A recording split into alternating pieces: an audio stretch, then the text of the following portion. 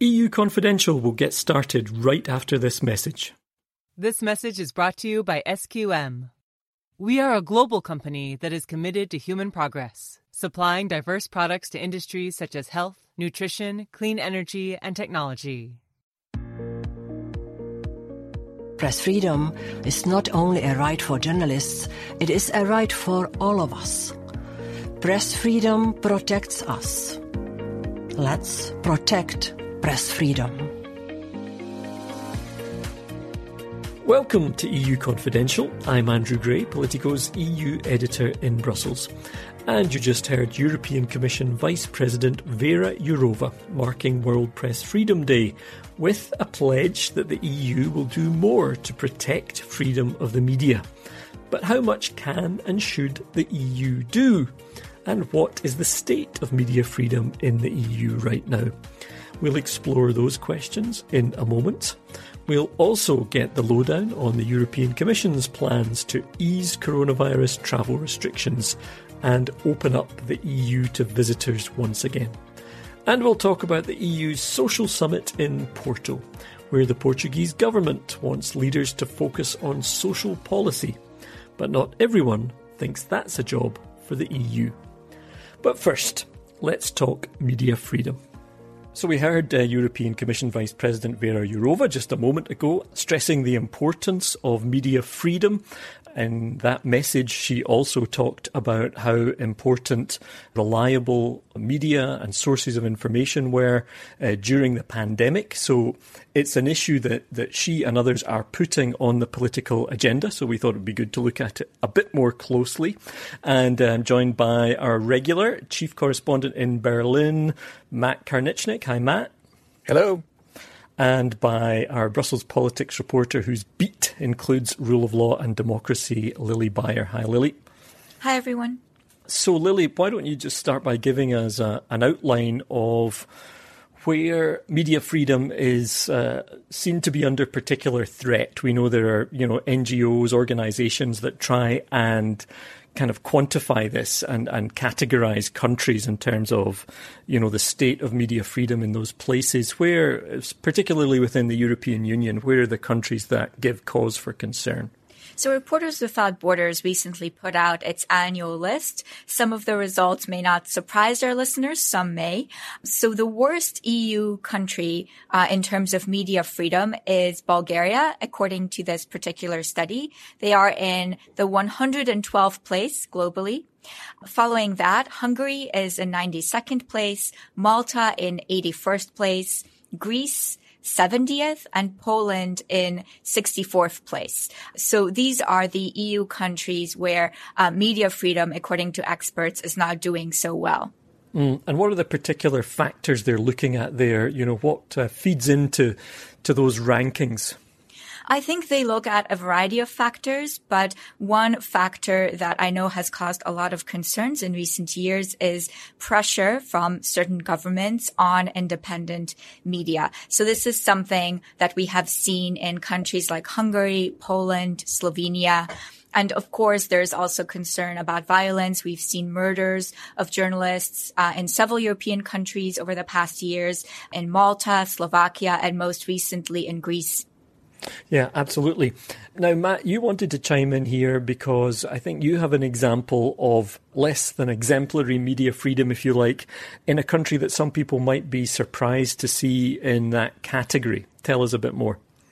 Yes, and the country is a West European country, at least politically, a democracy right in the center of Europe, and it's Austria, which I think would surprise a lot of people, but over the past several years, under Sebastian Kurz, the government there has used its powers to influence media and to, I would say, undermine some media in various ways.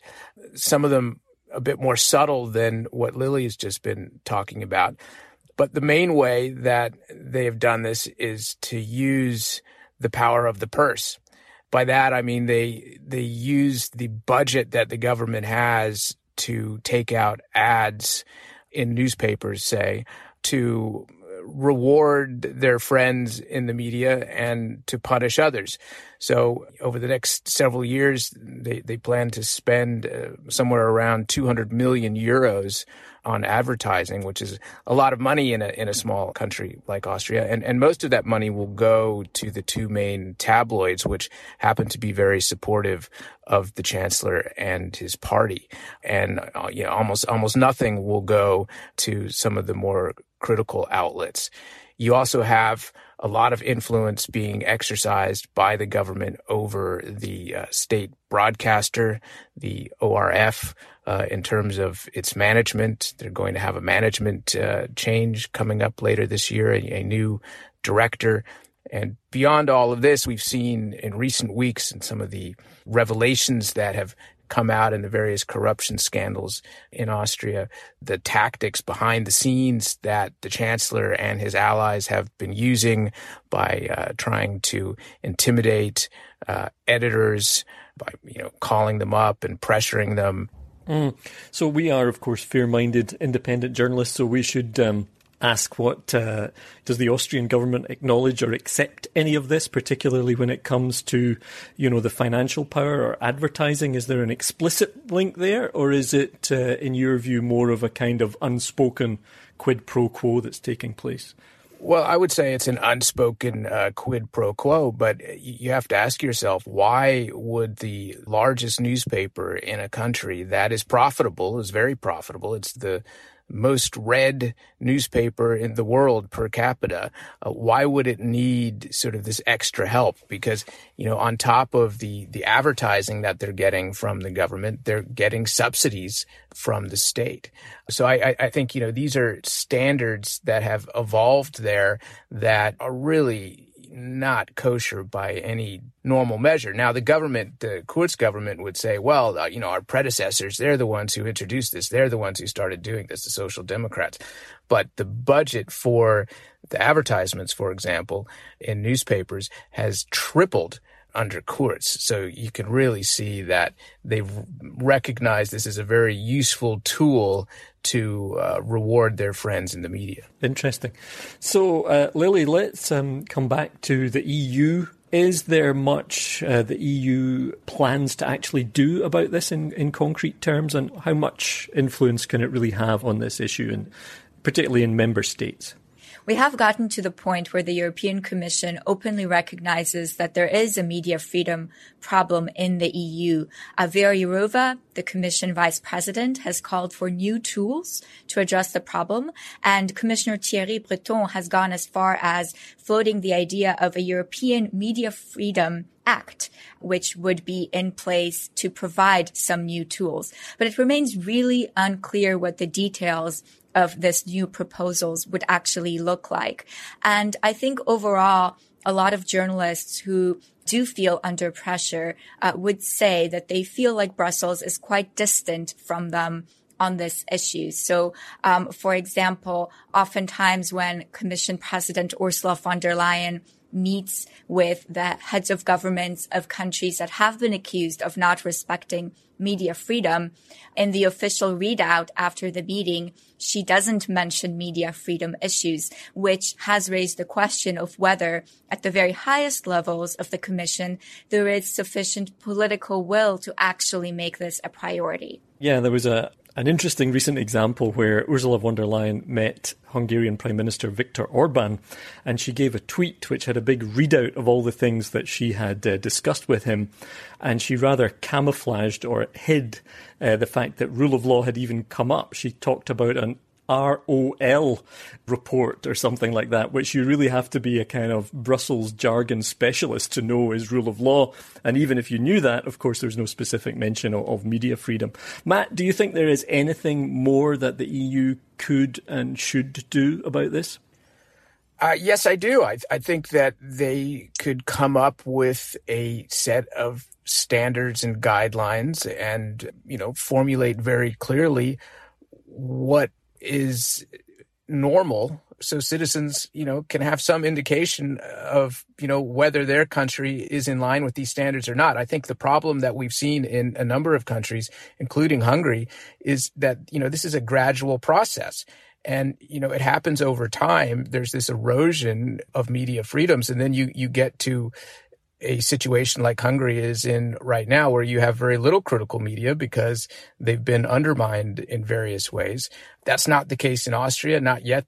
But, when you have a system like the one in Austria now, where the head of the government has a staff of 60 people on his communications team, and it's a small country, you get a sense of how important PR is to them. And, they are using methods, I think, that are way over the top for a democratic system, let's say, in terms of their interaction with the media. And it would be good if the EU would have, some sort of guidelines to show people what is proper and what isn't. Yeah, you raise a couple of good general points there. One is that kind of imbalance between, in a lot of countries, the journalism sector is contracting, the PR sector is expanding. And also, it's interesting that you can still have plurality, I think, in a lot of countries. So governments can say, look, we've got critical media, but often those critical media outlets are speaking to a very small audience. They're speaking to perhaps an elite urban audience, whereas the more kind of mainstream mass audience is not getting that kind of plurality of views and coverage.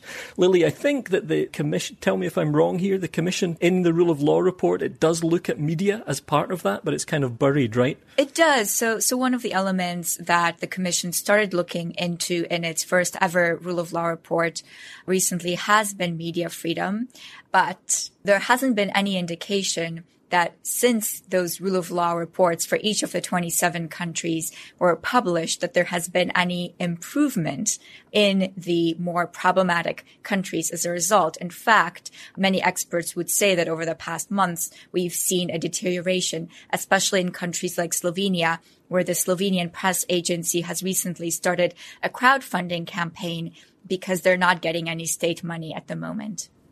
Yeah, this is it. It's complex. And also I do think those reports, again, they're for the people like us who may dig through them, but they're not in an accessible form where, a country is given a grade or a ranking or a kind of, even like a little traffic light system or something that would make very clear what the European Commission thinks about the standard of media freedom in that country.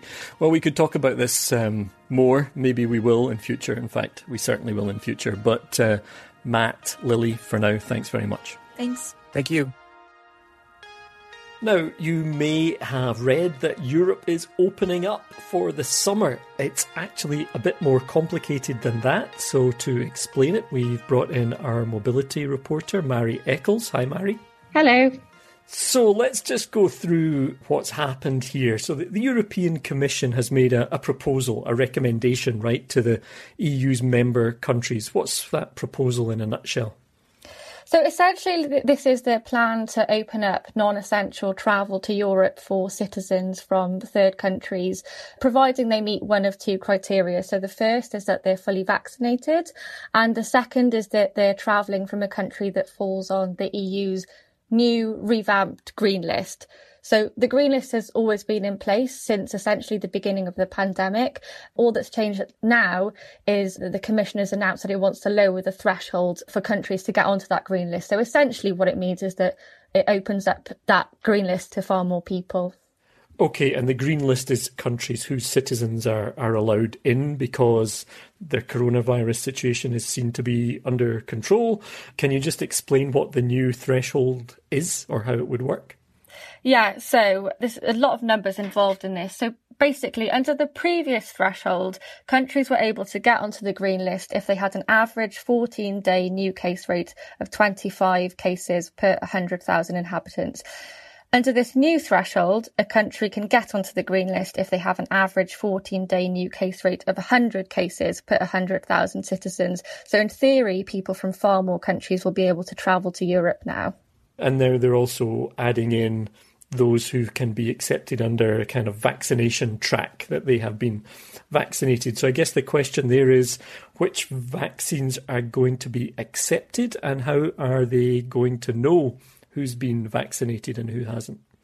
Well, that is, one of the big questions, really. So at the moment, they've said that only EMA-approved vaccines will be accepted, but they could extend that to the WHO emergency list. Obviously, that means at the moment, the Russian Sputnik jab isn't accepted and neither is the Chinese jab.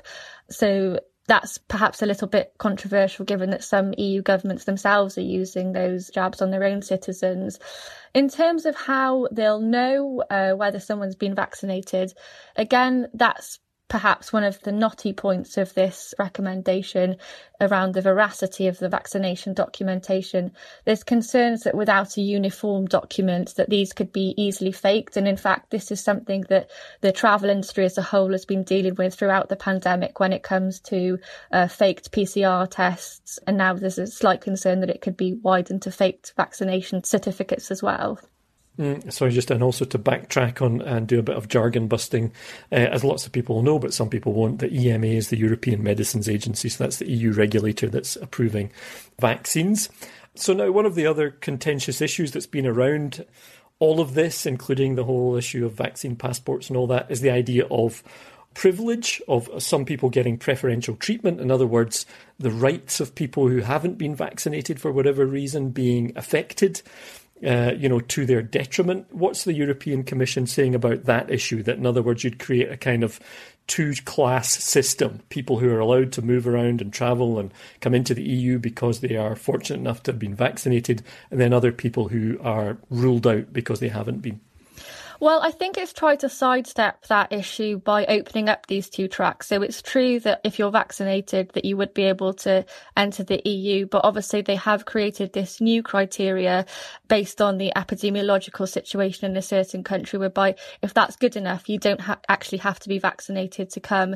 How much of a danger is there of member countries doing their own thing? And some countries are already kind of started to make their own rules and make their own arrangements. And as we know, there's a Schengen zone. So in theory, you could come into one country, which has one set of rules for entering, and then you can travel around within the Schengen zone, within much of the EU, including into countries that might have stricter requirements. Is there anything in place here that would prevent that? It hasn't been raised as a particular concern as yet, but obviously having covered this for the past year, countries are constantly changing their mind.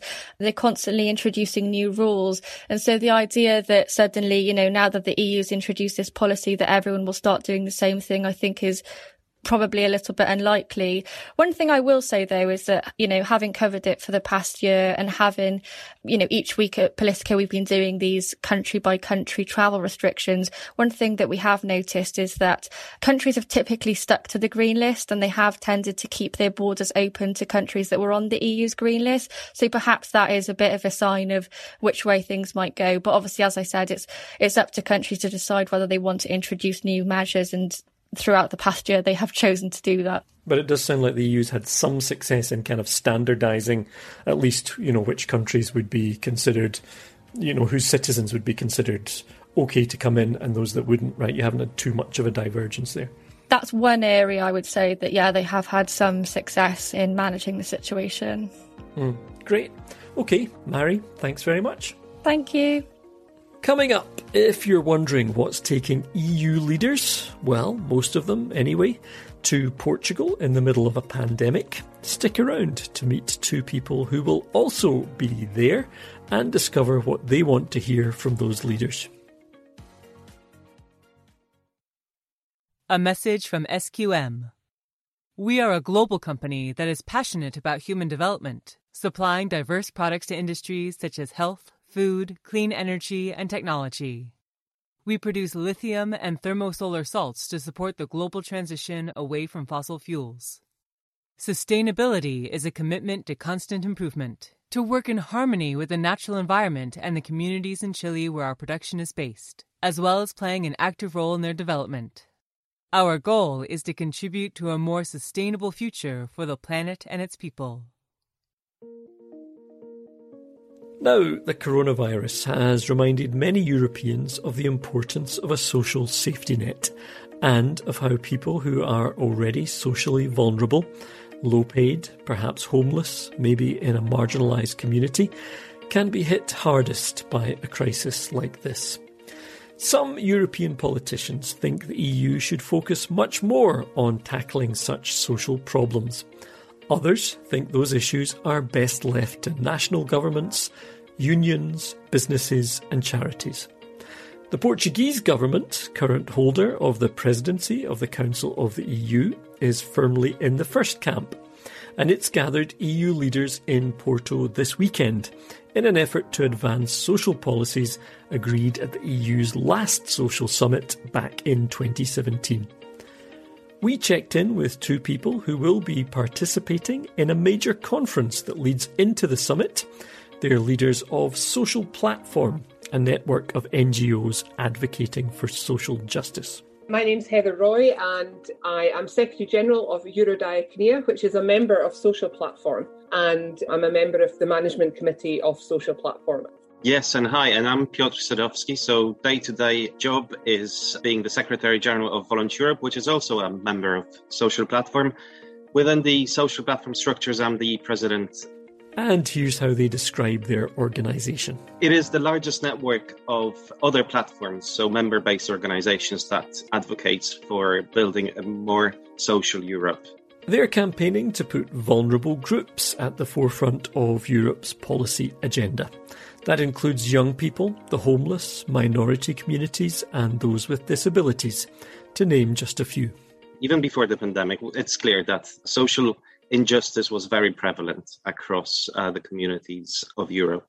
But I think when the pandemic hit, it really laid bare those social injustices and those groups of people which were already vulnerable. So when the pandemic hit, these difficult circumstances in which people were finding themselves became even harsher for many people. So building a more cohesive, more social Europe for me would be to ensure that every single policy-making decision that is introduced has a person in mind at the end of it. One of the other things Piotr and Heather described was how the pandemic has highlighted some acute social issues. I think one of the things that perhaps the pandemic has shown us is often what we regarded as the least has become the most important. So cleaners, care workers, hospital staff, social services workers, they're the ones who've had to keep working and work in incredibly difficult situations. So those who have continued to work have faced really pressurised situations. And then you have those in lower paid work who've been put on short-time working or furloughed. So yes, they're still getting some salary, but they're not getting the full salary that they would have expected to get.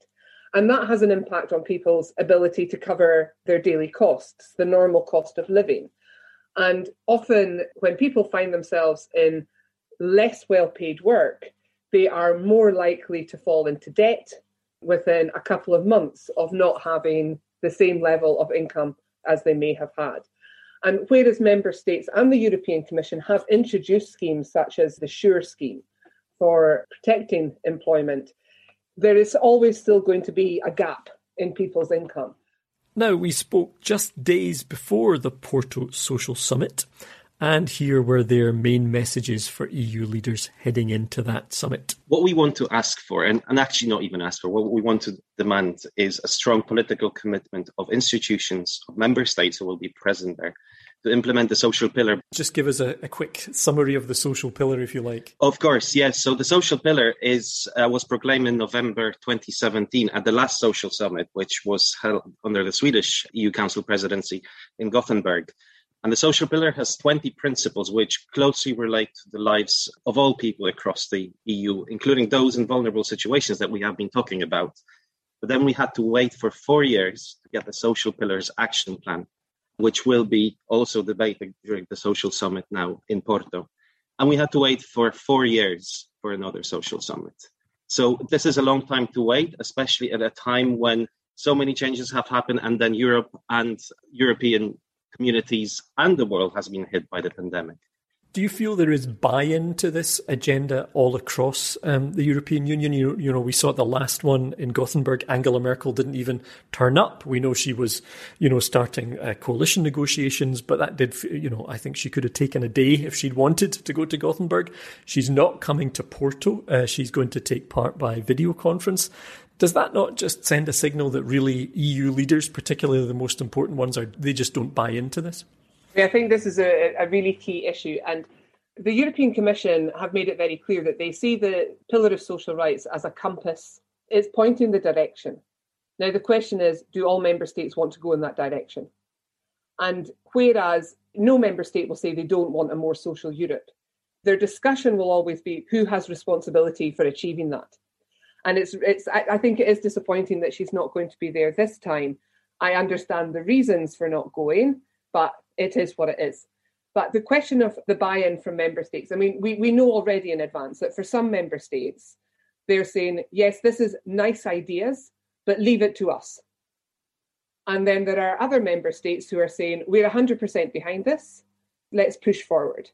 And yes, we want more ambition, but I think we have to be realistic too and see that what this is about is implementing what has already been agreed by member states in Gothenburg. It's not asking for more, it's asking for implementation. And the same member states who are saying now, leave it to us, are the ones who signed up to it in Gothenburg.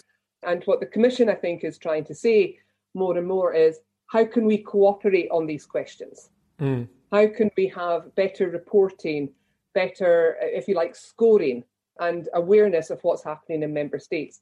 And how do we use EU funds to their best effect? And I think that's where member states will find agreement.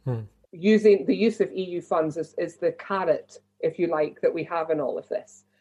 But from our perspective, you can't have a successful pillar of social rights without financing, policies and legislation. They're the three tools. Now, where there is resistance is in legislation. At the national level or at the EU level or both? I would say for the EU to set legislation, that is the crux, if you like. That's the bite point for the member states, is when there is legislation as opposed to policy guidance and the use of EU funds. So I think that's the tension that we see with member states. Some do not want any legislation. Some are quite welcome to have legislation as long as it recognises the national situation. Very few are saying, if any, go ahead, give us all the legislation you can. Peter, if you were to look back at that social pillar and say, here's where we've actually seen some progress, here's where we've seen no progress, and here's the most important thing from that range of 20 measures that needs to be addressed now, what would you say there? The introduction of the action plan is progress. I guess we're talking about ambition. Probably the sort of lack of ambition is the fact that only 3 headline targets have been chosen. We also want for those headline targets not to be voluntary targets, but they need to be binding on the member states. Can you remind us what the targets are? The key targets here are on employment, education and skills, and then poverty reduction. But we have found that the shortcomings within those targets is that they could be more ambitious. The other thing that I would just like to come back on is in Porto, we will have a declaration which will be signed by all the member states, and we will also be supporting it. But the declaration is not the end point, because that's what happens sometimes, with documents, with reports, they're absolutely written wonderfully and they're put on the shelf and gather dust. And the same thing cannot happen with the declaration. It cannot be the end point, because we cannot allow that. So I think this brings me to the point of how important it is to engage civil society organizations in this process of making sure that what governments have signed up to is actually delivered. We only have a few minutes left. Is there anything in particular that we haven't covered yet that you think is important to mention? There is much more recognition now of the need to balance between social and economic policies.